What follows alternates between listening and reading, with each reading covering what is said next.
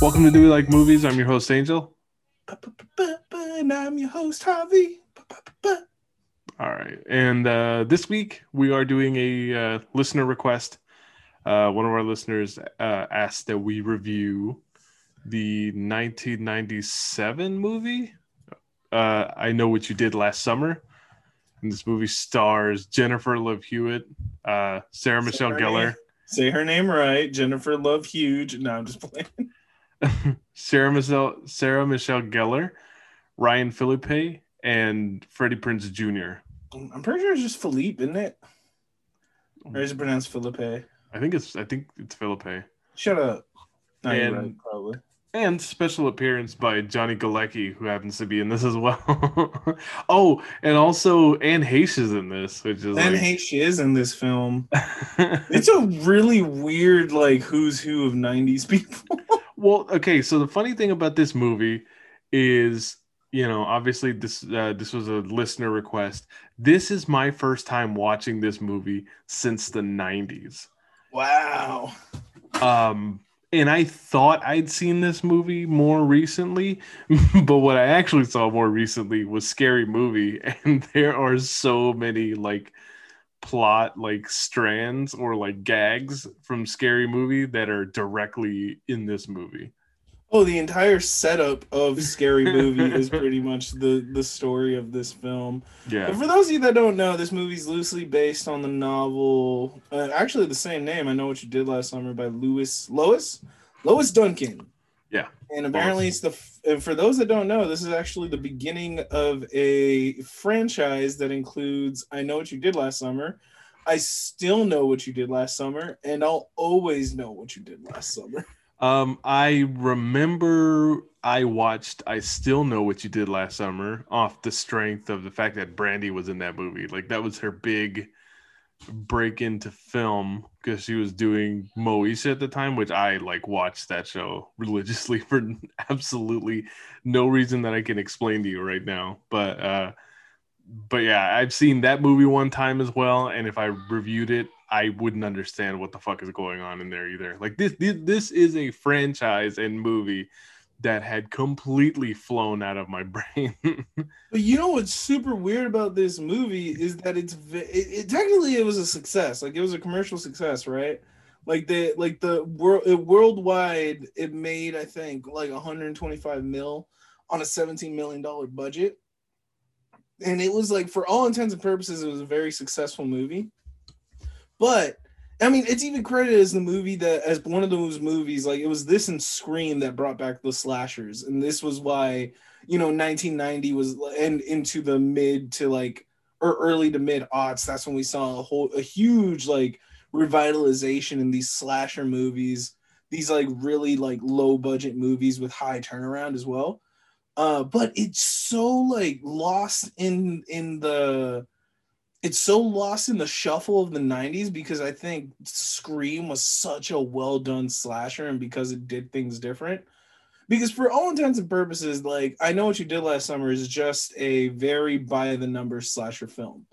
Like a lot like Prom Night or what's it called? House on Sorority Row. Like there's not it's not a very dense film compared to like but then you get to Scream and Scream is like this whole deconstruction self like very meta take on the slasher film. So unfortunately it's like that just kind of leaves this one just kind of left to the wayside. Yeah, well, this one specifically, the reason why it feels so much like Scream is because it's written by the same guy. The screenplay was written by Kevin Williamson, who did Scream. He does this, and he also does the original draft for Halloween H2O, which also feels like a Scream like ripoff as well. So what happened with this movie was, I guess this was some sort of screenplay that Kevin Williamson had that it was, I guess, floating around for years, right? Kind of like a spec script or something that he had written, which was based on the Lois Duncan novel. And apparently, this movie was rushed into production after Scream came out and was such a big hit. So it's like the conversation that we had before, like last summer or last winter when we were doing horror films, and we talked about how Scream basically saved horror from being direct to video movies.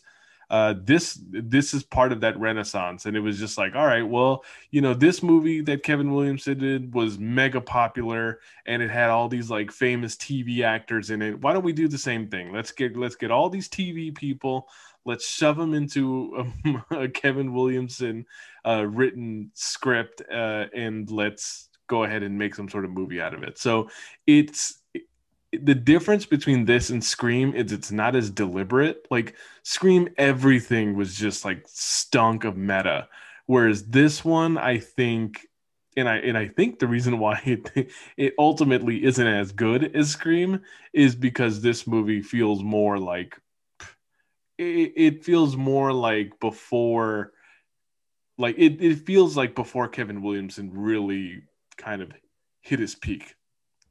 Yeah, that's what I'm saying. This one is a very by the numbers as opposed to when you get to Scream, where it's like Scream is weird, where it can be seen as like both a satire and like a product of slasher films, and this is just like, your very standard like slasher film fare. I would also Um, argue that what probably makes Scream more of a seminal movie that just has a much greater legacy of it now is the fact that Kevin Williamson he wasn't like the main creative force behind that. Like it was him, but the movie was directed by Wes Craven, who was already considered a master of horror. so with that, Angel, what was you mentioned earlier that your first experience was watching this in the 90s, right? Do you remember what that was for you? Like how old you were and all that? No, I'm pretty sure it was like my parents rented it from Blockbuster and I happened to sit down and watch it with them. Like, They thought it was for kids and were like, how crazy is it that our parents watch so many slasher films, like not giving a shit? well, I mean, it's at a certain point, if you're not scared of a certain genre of movie, I mean, you're obviously gonna watch it. And it's funny now because like my parents are so different now. Like they don't like watching horror movies at all. Like they don't really like watching stuff like that or even stuff Mhm. that's really violent. But when you're younger, you do whatever you want, and if I didn't care, why would they? Like Yeah. my parents used to rent like random shit. Like they used to go to the racks at Blockbuster.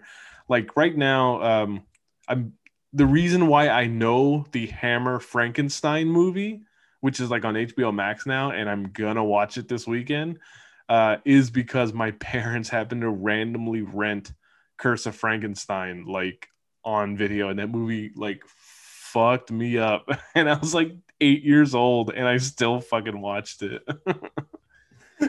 I loved that time where it's like you just watch fucked up shit.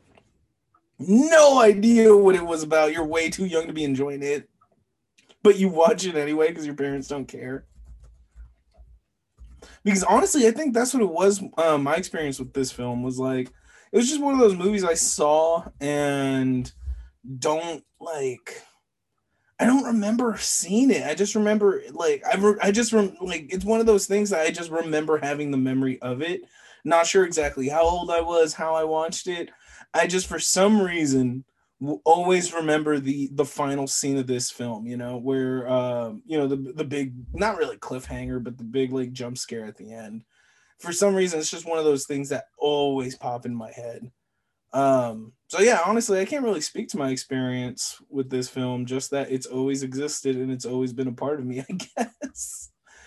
So I think with that, let's just jump in talking about this super dense and complicated plot. So, in the town of Southport, North Carolina. Okay, right off the bat, I honestly thought this movie took place in New England because of how many fucking fishermen and how many boats there are. Had no idea this movie took place in North Carolina. I literally thought that this movie was like filmed like in the same fucking place that they filmed Scream.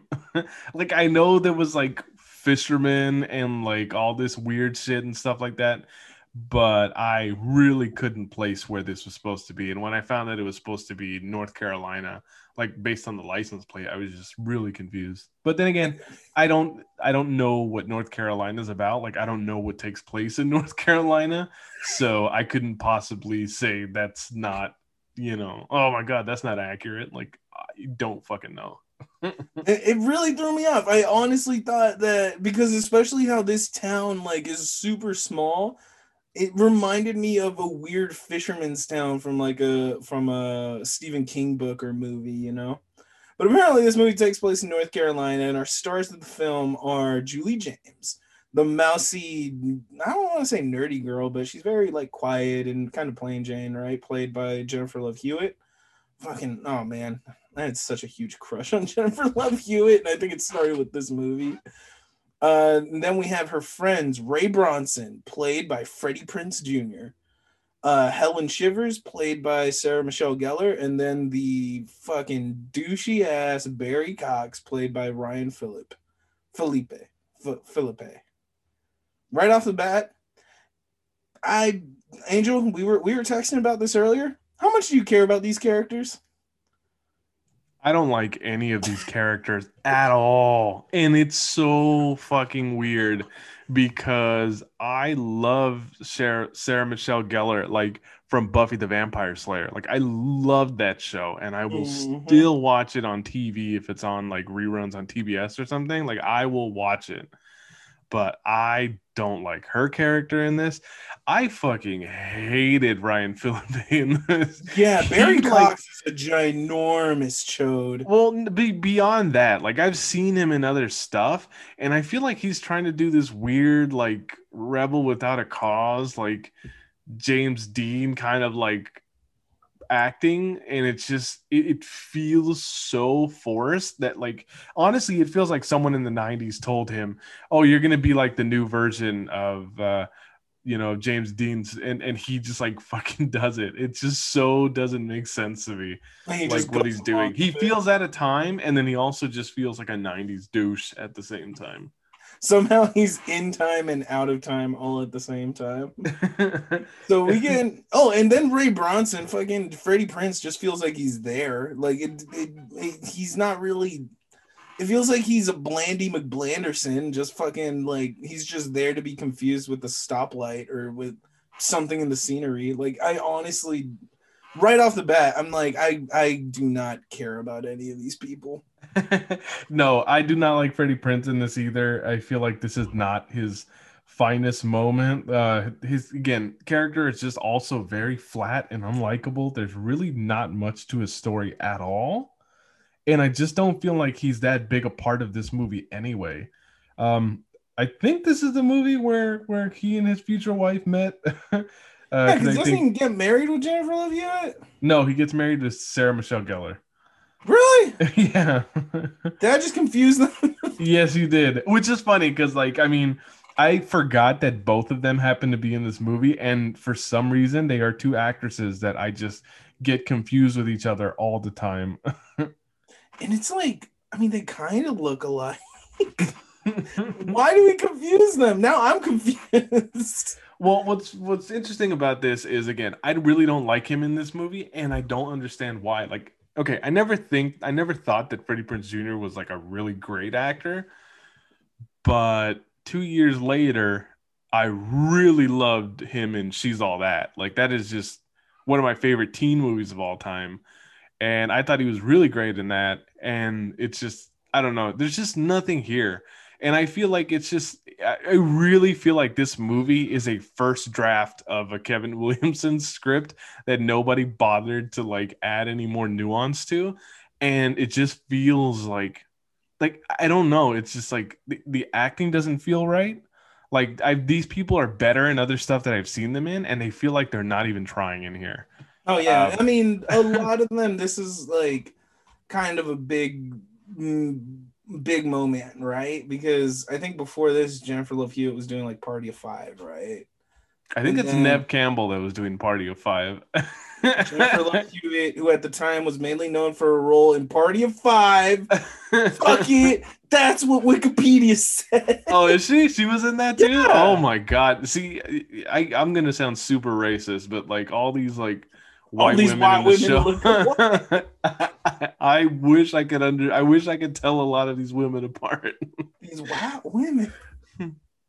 Anyway, so and I'm not saying like in terms of like I'm just saying like, okay, they were all in slasher movies in the 90s, and they all kind of played like these bland like final girls, right? Like, and it's just Do you want a shovel to keep digging yourself in the grave? no, I'm not digging myself in because this movie thinks it's a lot smarter than it is. This movie really wants to paint Jennifer Love Hewitt's like main character as if she's like someone who has like the depth of Sidney Prescott. And we did Scream last Halloween, and Scream, that was another movie that I hadn't seen in such a long time.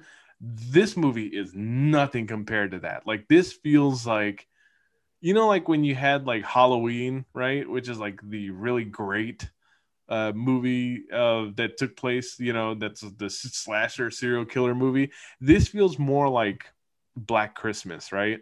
Like something that came around. It was obviously written before Scream came out, Mm-hmm. and it just feels like the ideas are almost there, but there's just something about it that like you'll probably like it, It's not but hitting on the same it's not going to cylinders. be as good as like the movie that like either started the genre or brought it back, right? Don't worry, I have thoughts on why these characters are so unlikable. I Please. believe they're supposed to be unlikable for a reason, but I'll get into that in a little bit. But pretty much, these are our four main attractive youth leads that are going to we're going to be following for the rest of the film. So we get introducing them while Helen is at a very not objectifying and very like progressive beauty pageant Oh my where god. where the whole town has this habit of showing up and oogling all these high school chicks. And Ray, Barry, and Julie are what appears to be on the balcony and just kind of like watching there to support their friend. Very clearly, Helen is with Barry, and Ray is with Julie, like, romantically. But for some reason, it's kind of awkward because it feels like Ray is hitting on like Helen in front of Barry and Julie, but neither here nor there. But yeah, it established this scene just establishes that they're all friends. They end up at this like party. They end up at like a party with. We're left to assume that's their senior year and they're set to graduate. So I don't know if it's supposed to be like A sex party? a sex party where people have sex. No, A I mean, beach sex party? well, what I was trying to figure out was before they get to that party, in that scene where they meet Max, right? I was trying to figure out if they were still in school or not, Oh or if my it was just fucking god. I didn't understand either. Like I swear these people all felt like they had school the next morning. yeah, like right. I don't know why. Like it feels less like this was like a party in the summer, and for some reason felt more like people hanging out after prom or something. That's the It vibe I got too. So that's why I'm like, I don't know if it's actually 4th of July, but I guess the idea it's the summer before everyone goes out and does grown up 18-year-old shit. I mean, clearly the movie's called I Know What You Did Last Summer, and it just like despite the fact that it has that title, again, It doesn't this feel like doesn't summer feel at all. like summer. Especially It's because like just- this kind of stuff, like these pageants and stuff like that, doesn't it feel more like a homecoming queen kind of thing, which would happen like in the fall or something? that's the Like vibe I got. And that like I don't know, man. I'm not a fucking small town Carolinian. I don't know. well that For and some then reason, like everyone wears fish hats. Like this is a fucking weird town, dude. well, that and then like Ryan Phillippe's character, like is that he's talked about as if he's still the quarterback for the high school. Like it just doesn't make sense to me at all. Like this movie does a poor job of giving you any sense of the time of year that it is. Even though, like, and it wouldn't be that big of a problem if the time of year wasn't tied to the title of the film. Yeah. Because everyone's like, oh, that's Barry Cox. He's our starting quarterback that just graduated. But essentially, and for some reason, everyone's allowed to drink out in this weird ass pier restaurant party that everyone's at. Yes. So, Aren't these like kids like clearly fucking minors? Like I don't understand. so Julie meets up with her friend Max, who, like, really good for Max. He shoots his shot. It doesn't really work out. Helen even cringes for the poor kid. Just at that moment when he's about to leave, he actually gets one of his drinks taken that he actually had for Julie by Barry, who ends up taking the shot for her. And Barry has a confrontation with Max, where he ends up like shoving him around, and of course it's like a bully, it's the bully bullying the nerd Right. situation. Did Max deserve any of this? Like, No. clearly he didn't really understand. Like, I mean, it seems like he didn't understand that Julie's with someone, which, again, if they all went to school together, makes absolutely zero sense. But again, this movie doesn't fucking tell you anything. Like, it feels like this guy has been friends with Julie for her entire life. And given the fact that Jennifer Love Hewitt is like one of the main characters in Can't Hardly Wait, and that movie is all about like her unrequited high school love that spent like 4 years like trying to get at her and like does it after graduation. Like, it, I swear it feels like they're doing this, but they're like, well, with this time, like, she's gonna already be with someone and we're gonna go ahead and ditch it. And then the thing is, like, it's just like it feels like there could have been a less shitty way to fucking put this guy down.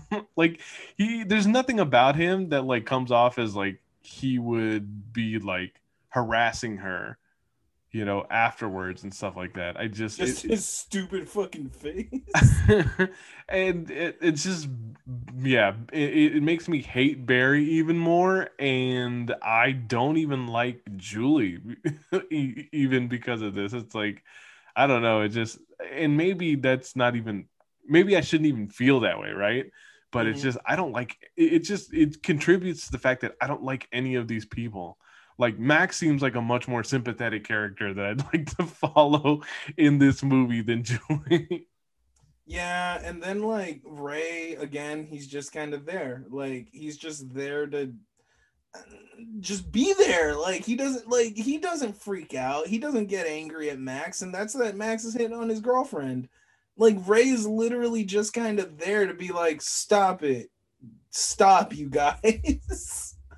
It's just like, I don't know. It's really weird because I'm not used to Freddie Prinze looking like such an uncharismatic like statue. Yeah, same deal. And it's funny too, because in She's All That, like, he plays the jock and he's supposed to be the guy that gets all the girls and stuff like that. But there's something about his personality where he can never play that in a character. There's always something very sympathetic about the way he does that. In Mm-hmm. this, he just seems like too much of a simp. Like, like, he's so Simp sensitive. boy. Well, he's just so like not sensitive, but just so passive. Like, things Mm. just wash over him, and he just mostly seems like he doesn't care. Yeah, it's like weird teenage apathy, even though he's like 18. He acts like he doesn't care, and yet at the very same time, like, he can't stop telling Julie about how he like is in love with her. But I Either don't care believe it. he either cares too much or not enough.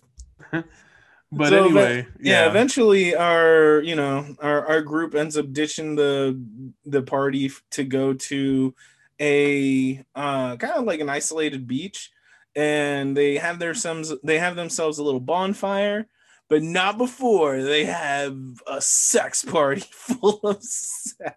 Oh shit.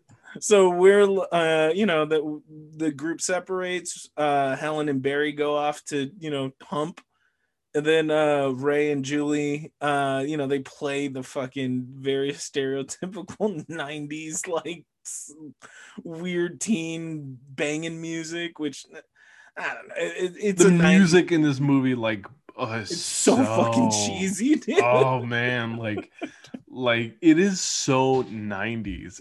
And it's just like, oh my god, like, there's so much like grunge, like, Hey, it's shut up! I love no, grunge. like, Grunge I is like grunge. It's rad. like I like grunge, but I mean, like, it's just like this weird, like, kind of like fucking, it would be like if grunge had sex with like easy listening.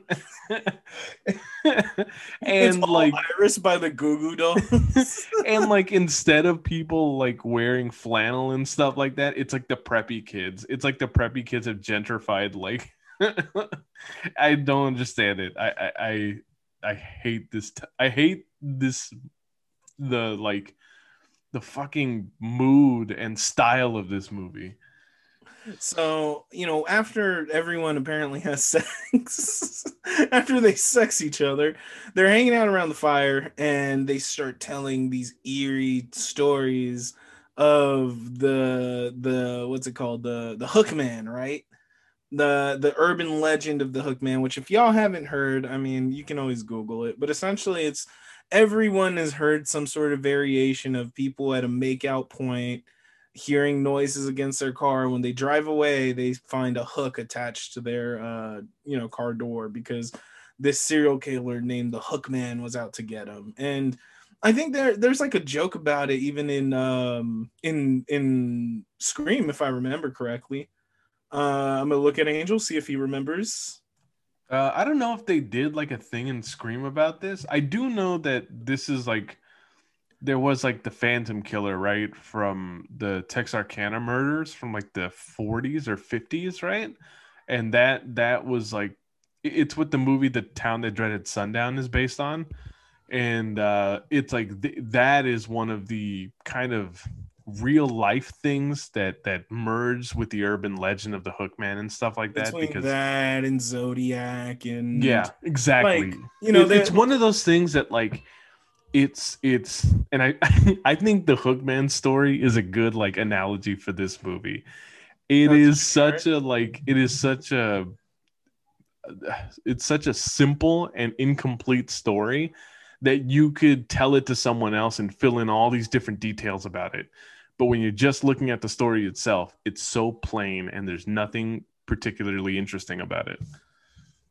So at this point, the group is obviously way too drunk.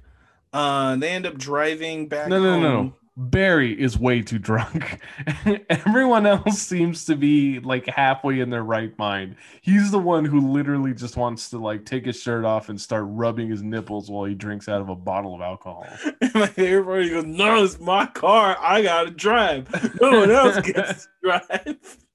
I don't know why he turned to Barney from The Simpsons in my head, but well, besides the fact that he's like refusing to let anyone else drive his car, are we in agreement that he absolutely hates Julie? Like, oh, what did Julie do to? And it's funny too because even Scary Movie makes a joke out of this, where like the Barry character in that movie is always like backhanding Cindy, or he's like always shitting on her, yeah, or like screaming and slapping her, because this guy is like he is emotionally, verbally, and at some points physically abusive to her. And all Ray does is, "Hey, stop that." Dude, there's nothing about these friends don't even feel like they like each other. Like, why should I like any of them if none of them even feel like they care about each other? You know what the vibe is? The vibe to me is that Julie and Helen are friends and the other two are just their boyfriends that now have to be stuck hanging out together because the two girlfriends are friends. On their way back to town, for some reason Barry thinks it's a great idea to stand on his sunroof and just be young and dumb and just enjoying life, right? So Ray, unable to kind of pay attention to the road, ends up seeing somebody like last possible minute and ends up hitting this pedestrian that's on the road. As they try to figure things out, the group obviously is shaken. They get out of the car and they don't know what to do. At one point Max drives by them and it looks like, they try to play it off, pass it off as an accident. Julie talks to Max, and just kind of like tells him that everything is okay and to convince him to leave. So now the rest of the group has like a decision to make. They don't know if this guy is dead or they don't know who this guy is. They don't know what was going on. But essentially, this group automatically thinks that they're all going to get the death penalty because they don't report hitting somebody on a highway. So instead of calling the police or, trying to get help or doing anything that your normal responsible folks would do, these motherfuckers decide that the best course of action is to dump the body of the person they just ran over into the ocean. And I'm just like, yeah, great. That's a fucking great idea. That can't possibly get badly. if you're a fucking homicidal sociopath. No, what is it? It's the joke in what was a scary movie where he's like, actually, guys, I'm okay. Don't worry about me. Yeah. Like, you're left to assume like, and what's funny is it's not actually too far-fetched what happens in the actual film. So pretty much they drive the corpse, or quote unquote corpse, down to like a pier, and they end up dumping the body, which somehow is able to, like, the dude's hand clasps onto Helen's beauty pageant crown and onto her tiara, and is able to take it down the water, which Barry, like, he jumps down to try to grab it, and this is when Barry finds out that the guy's actually alive. He ends up punching the dude, taking the tiara back, and, like, getting out of the water. Then they leave this guy to be carried off into the current. So after disposing of the corpse, our quartet of individuals, or heroes, oh God, I feel like I'm throwing the word hero around very loosely.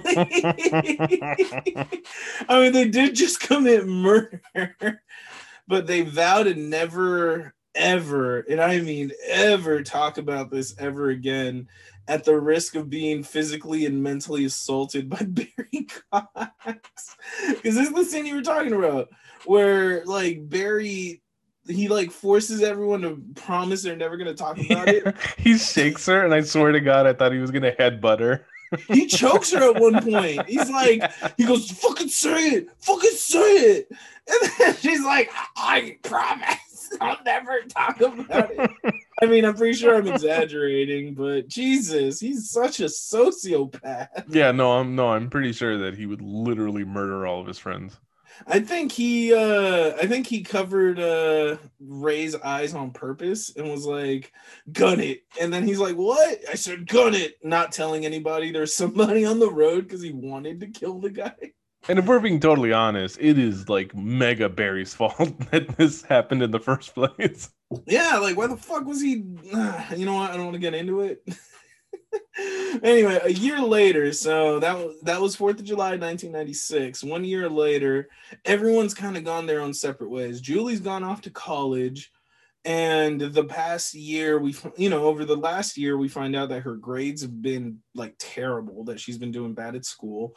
And not only that, like, she's been, she looks kind of, like, sickly. The next time we see her, she looks very pale. Her cheeks look, like, sunken and stuff. And I guess, good on the makeup team. They did a really good job of making Jennifer Love Hewitt look like kind of like she's been through it, right? Like, she looks like someone that is legit going through a bout of depression, like, and she's been going through it hard. And her roommate, her college roommate, just, like, keeps poking fun about how she's tired of seeing her so pale and that she needs to go get sunlight. So, because originally Julie was gonna just stay in her dorm over the summer, but her friend pretty much convinces her to go home and visit her friends. And there, Julie's just kind of like walking through, just kind of like The Walking Dead sort of thing. Like, she's there, but she's not really responding to anything until her mom finally straight up asks her, hey, are you on drugs? And Julie's like, what the hell are you talking about? And, her mom tells her that she just wanted to finally get a response out of her because she's been acting so weird. And here, Julie actually gets a note, or gets a letter from the house to her house. It has no return address.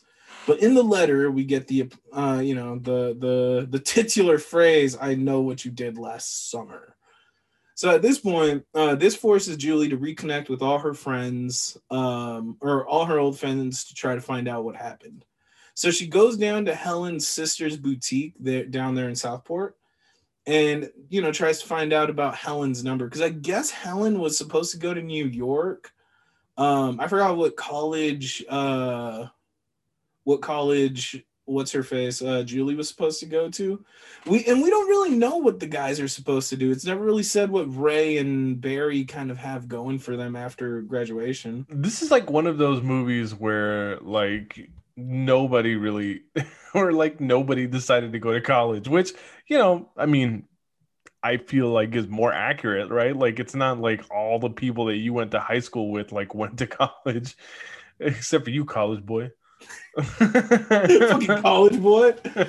No, No, but but it's like, but what's just weird about it is it literally feels like all of them just like it doesn't feel earned. Like Ray becomes a fisherman, and like he does not look like a fisherman to me. well, that's what's really weird. They try to paint Southport to look like this weird town It where the looks only like way it to get looks out like is LA, college. right? Like Yeah, but these are it looks like a neighborhood in LA. I'm like, what the fuck? yeah. I'm like, this looks like a beautiful place to live. Like, they make it seem like if you stay, you're a townie and you're never getting out of Southport. Yeah, The did you see Southport, the house that like Barry's family lives in? Like I would never go to college either. Or and I that's guess he did go to college and I guess he's still a quarterback, but I've never seen like there's no scene of this guy playing a single snap of football and oh he man, just I've looks never really really seen tiny for a football. football player. No, that's what's really funny. I was reading in like the production section, like when I was doing quote unquote research on this film.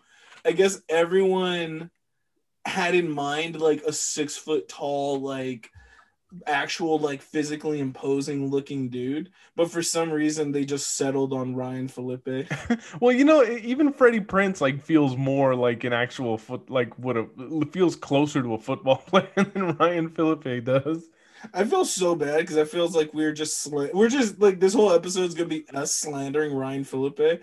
But then if you go and watch Crash, he's actually a really fantastic actor. Yeah, yeah, he's good. Well, again, I wouldn't slander any of these people like outside of this movie. Like again, these are all reasonably good actors that are awful in this movie. Yeah, it's so fucking bizarre. But So anyway, anyway, these yeah, characters so all start being forced to come back together because Julie has to basically tell them what's going on. And because they hate each other so much and none of them feel like they were ever friends with each other to begin with, it feels like an uncomfortable alliance that they're all getting in together. well, this is where we find out like what I do like about this is the film does take its time to be like everyone is going through it though. Everyone is fucked up in some way, shape, or form. Like between Julie's depression, Helen ends up abandoning going to NYU and doesn't go to New York and ends up working at her sister's boutique. Barry, I just assumed Barry was fucking, fifth year senior in high school, just drinking all day, Yeah. sitting in his fucking beautiful ass house. So I thought he was just Van Wildering it up out there. Yeah, but I And think they then do mention that he's home from college for the summer. so dumb. Yeah. I'm fucking. He's no college boy. Oh, and he's a kickboxer too. God, I hate this man so much. The only thing that's worse is that while he's training, like fucking Headstrong by Trapped starts playing. Headstrong will take you on. Oh Jesus. So anyway, that when they go talk to Barry, they assume, Barry just assumes that the women are just some crazy broads, and he doesn't want to listen to them.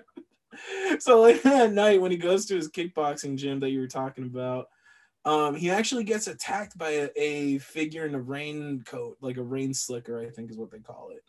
But and this guy ends up breaking into Barry's car and trying to like run him over, and ends up crashing his car into it wasn't like a parking garage, but like a warehouse, right? With Barry on the hood of the car. So doesn't kill Barry. He leaves Barry injured. He ends up going to the hospital. When the girls go check on him, he's all messed up from the car accident. So I think here, after this, is when they go confront Max about it, right? Because they assume, or after they meet with, after they end up finding Ray down at the boat docks, down at the docks where all the fishermen are. The boat docks. Welcome to the boat docks. Where's the car docks? But yeah, so they end up they end up meeting Ray down there. They see Max is also working as a fisherman. I don't know why these two very not fishermanly guys are working as fishermen, but okay. Yeah. But for some reason, Barry gets it in his head that Max is the person that was attacking him. And I guess it makes sense when you're in total turbo douche to the kid that you can assume he wants to get revenge.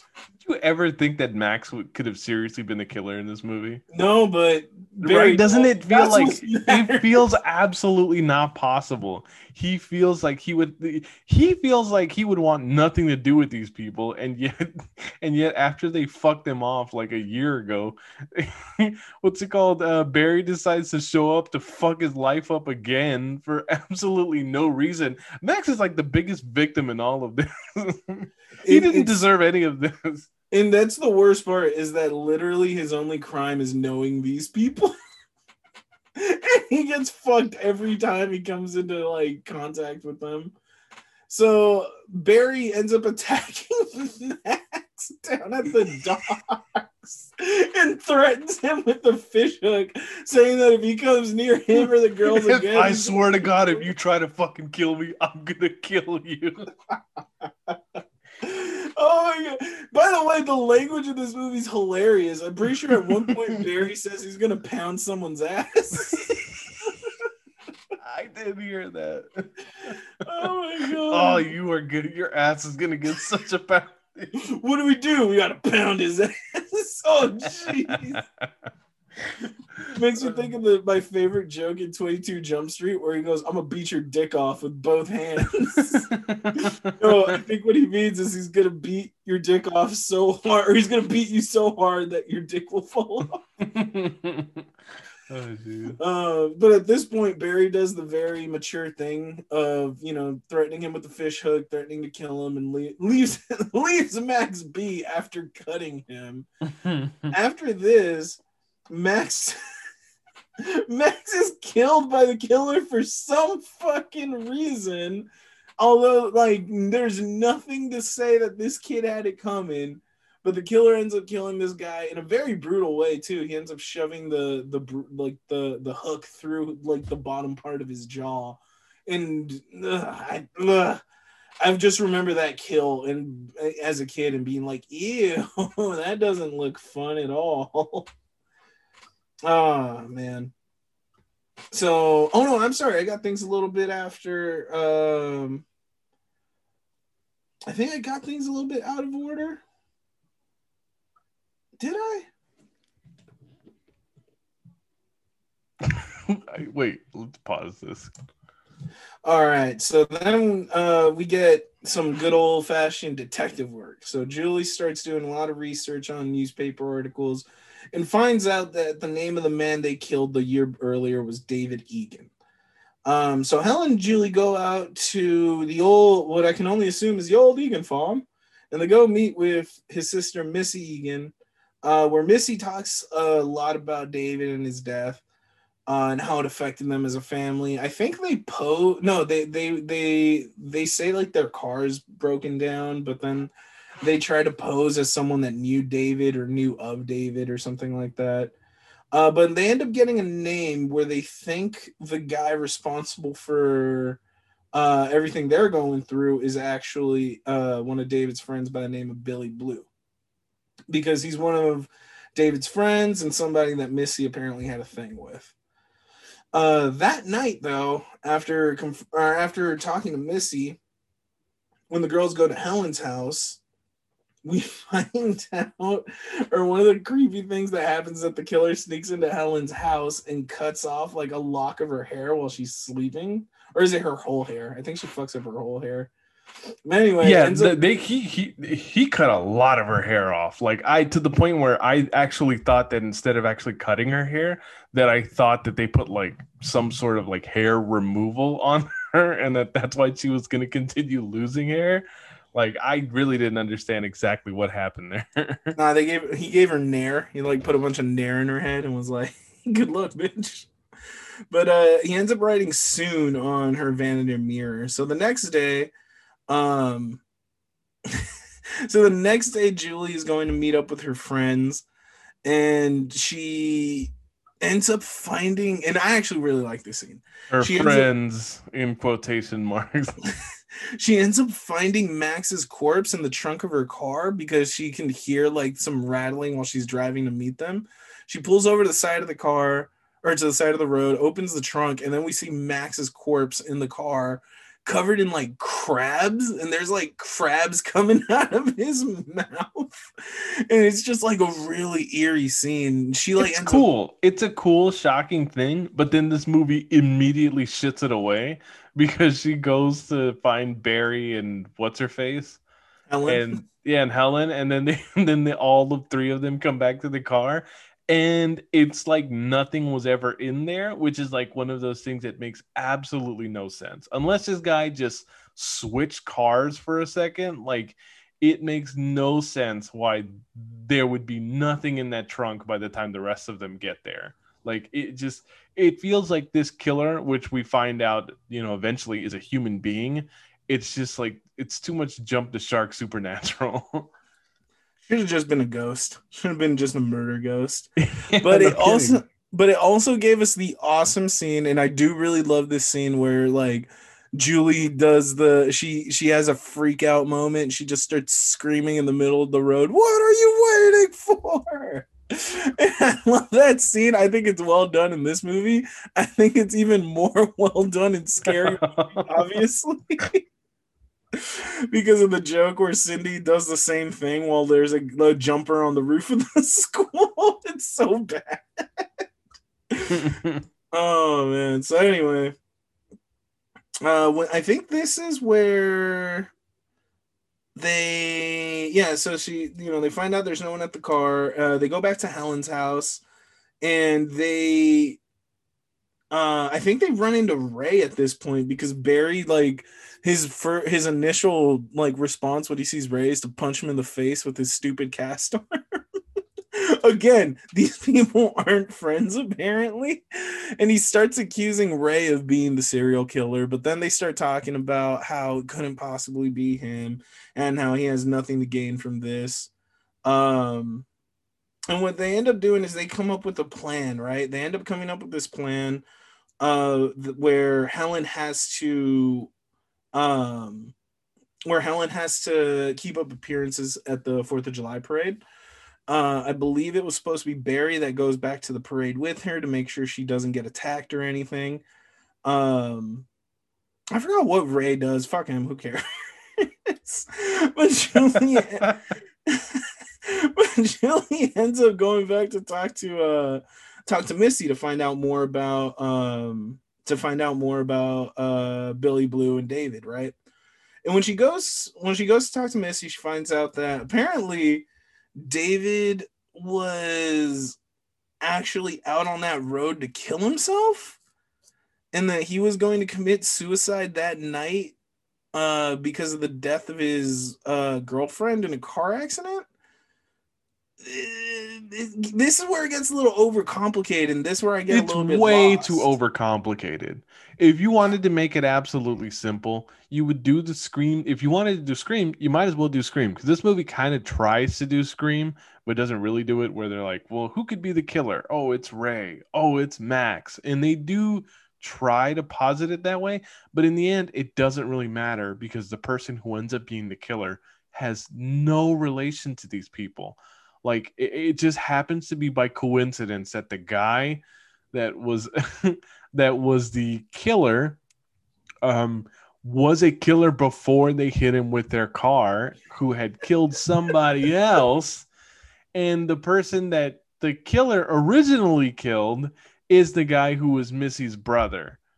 And the reason why there was that Billy Blue thing that happened where they were trying to figure out who the friend was of one of these guys, you find out that I guess there was a lot of guilt that Ray felt, and Ray, like, went to pay his respects and stuff like that, and guess had some sort of bizarre relationship with Anne Heche, with Anne Heche's character for a while. And again, it feels like it's so non-important to like the main plot, but it just everything takes such a sharp turn. like to where it's now all about this random guy that it doesn't feel like it feels weird. It feels like it was something that was written by somebody else. This Like is what you were saying. even at the end of the Where movie, the killer's not wearing the slicker anymore. It's just the hook, it's just and a it's dude just with a hook. He talking looks all like the time, and it's just like this guy was not disappearing and reappearing in different places. he looks like Ernest from Ernest Goes to Jail with the fucking hook. Like Jesus. And that's what's really weird. It's like this movie tried to pull the Scream route, like you just said. They tried to do an overcomplicated like backstory for your killer and connect him to your victims. And it's like, no, you don't need to do all that. It literally Anyway. is Black Christmas, because remember when we did Black Christmas last December? It was Mm-hmm. one of those things where they tried to tell you the different people who the killer could be, and then at the end it was haha surprise, spoiler alert for Black Christmas. Haha surprise, the killer wasn't any of them. In fact, it's somebody that no one knows who they are, and he was just a killer. Yep, it was just a killer, you dumb bitch. Yeah. Enjoy.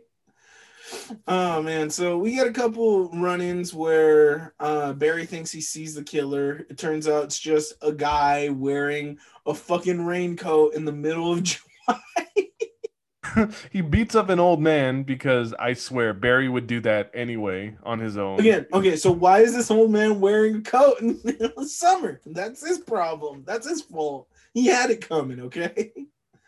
So what ends up happening from here is that Helen goes, she does her, I guess there's the tradition where the previous winner of the pageant has to give the tiara to the new winner of the pageant, and she has to watch on. So the entire town is there again to fucking ogle these high school girls all over again. And Barry's watching from the balcony. He ends up getting attacked by the killer in front of Helen as she watches on and watches them die. She ends up screaming and like demanding people go help her. She tries to rush off the stage to go save him. This entire time, Barry's just getting murdered. And she ends up asking the cops to finally go up there. And when they finally do, there's nothing. Of course, there's no sign of struggle. There's no blood because apparently this fucking killer is very effective at cleaning up. And the only thing is that we're shown that there was a drop of blood like on a handrail. So the officer that went and checked it assumes that Helen's like on the good old wacky tobacco. So he like, escorts her and to like drive her back. He ends up taking her in his squad car, and while they're driving, they end up like coming up on this car that is that's kind of like parked on the side of the road, looks like someone motorist that needs help. When the officer goes out to help him, lo and behold, it's our killer with his rain slicker hook again. He's able to murder this officer. I forgot exactly how Helen gets away because honestly, I watched this movie at the beginning of the week, so I was kind of hoping you would be able to remind me of some of it.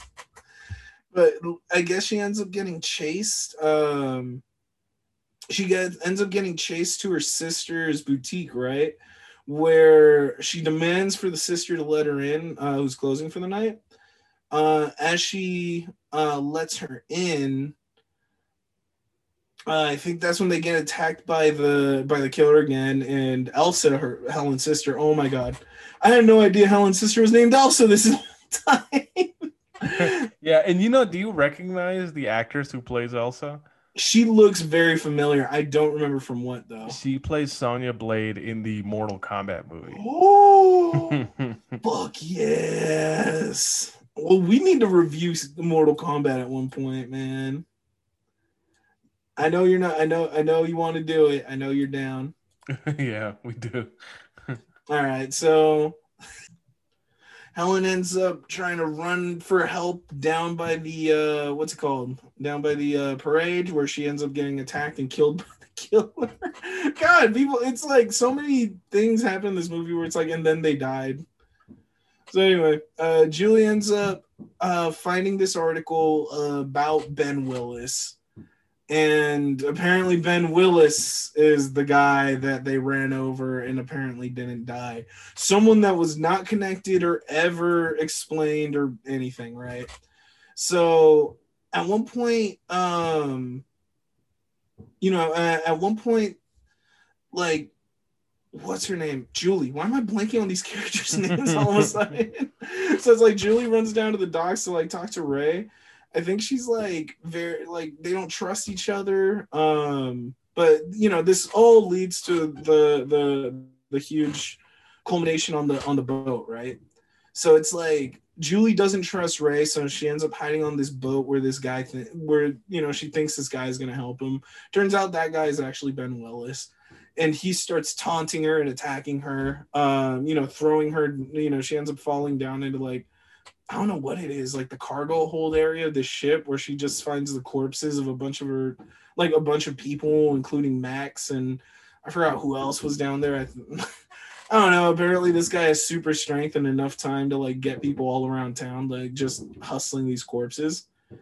So anyway, as at this point, Ray comes in and helps her, and they're able to like fight off Billy, or not Billy, sorry, Ben. God, there's so many fucking names in this movie. Lord of Christ. So they end up wrapping Ben's hand in a rope, and they hit it, or they hit like this winch so that it shoots Ben up and it cuts his hand off on the pulley system. And so the hand comes falling down to the deck, but he goes flying off into the ocean.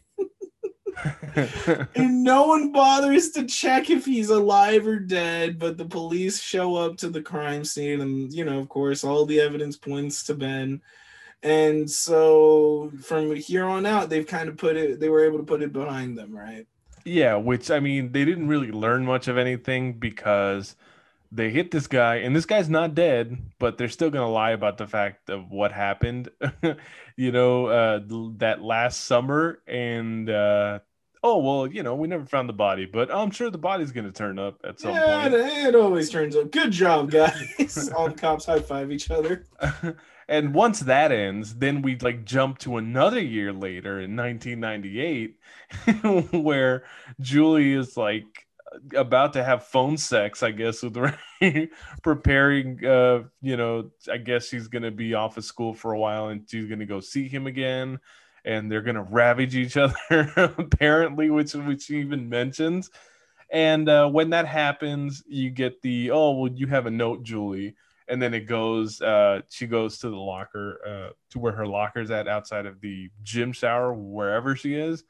And it ends up being like a sorority like invitation. So it's not the, I know what you did last summer thing, except surprise fake out when she goes back into the bathroom where all the steam was from the shower she had running that she just left running, that somebody had written, I still know, in the door. And I wonder how I still know what you did last summer starts at this point, because I don't remember how this movie ended, and the fact that it ends on like a jump scare.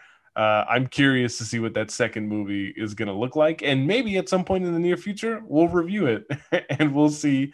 It's going to be interesting to see the character of Julie and maybe Ray with like a whole cabal of new friends. Mm-hmm. I know, time for her to make a whole new friends. Oh, fun fact, I'm pretty sure I still know just kind of retcons that ending. Oh, okay. Well, I'm like willing to bet. Anyway, so Angel, did you like I Know What You Did Last Summer? I did not like I Know What You Did Last Summer. Like we've been saying throughout this episode, I just did not really like. It felt like a really not good rip off of Scream. And it's funny because it was written before Scream and it's written by the actual guy who made Scream, but it just feels like it feels like an amateur imitation.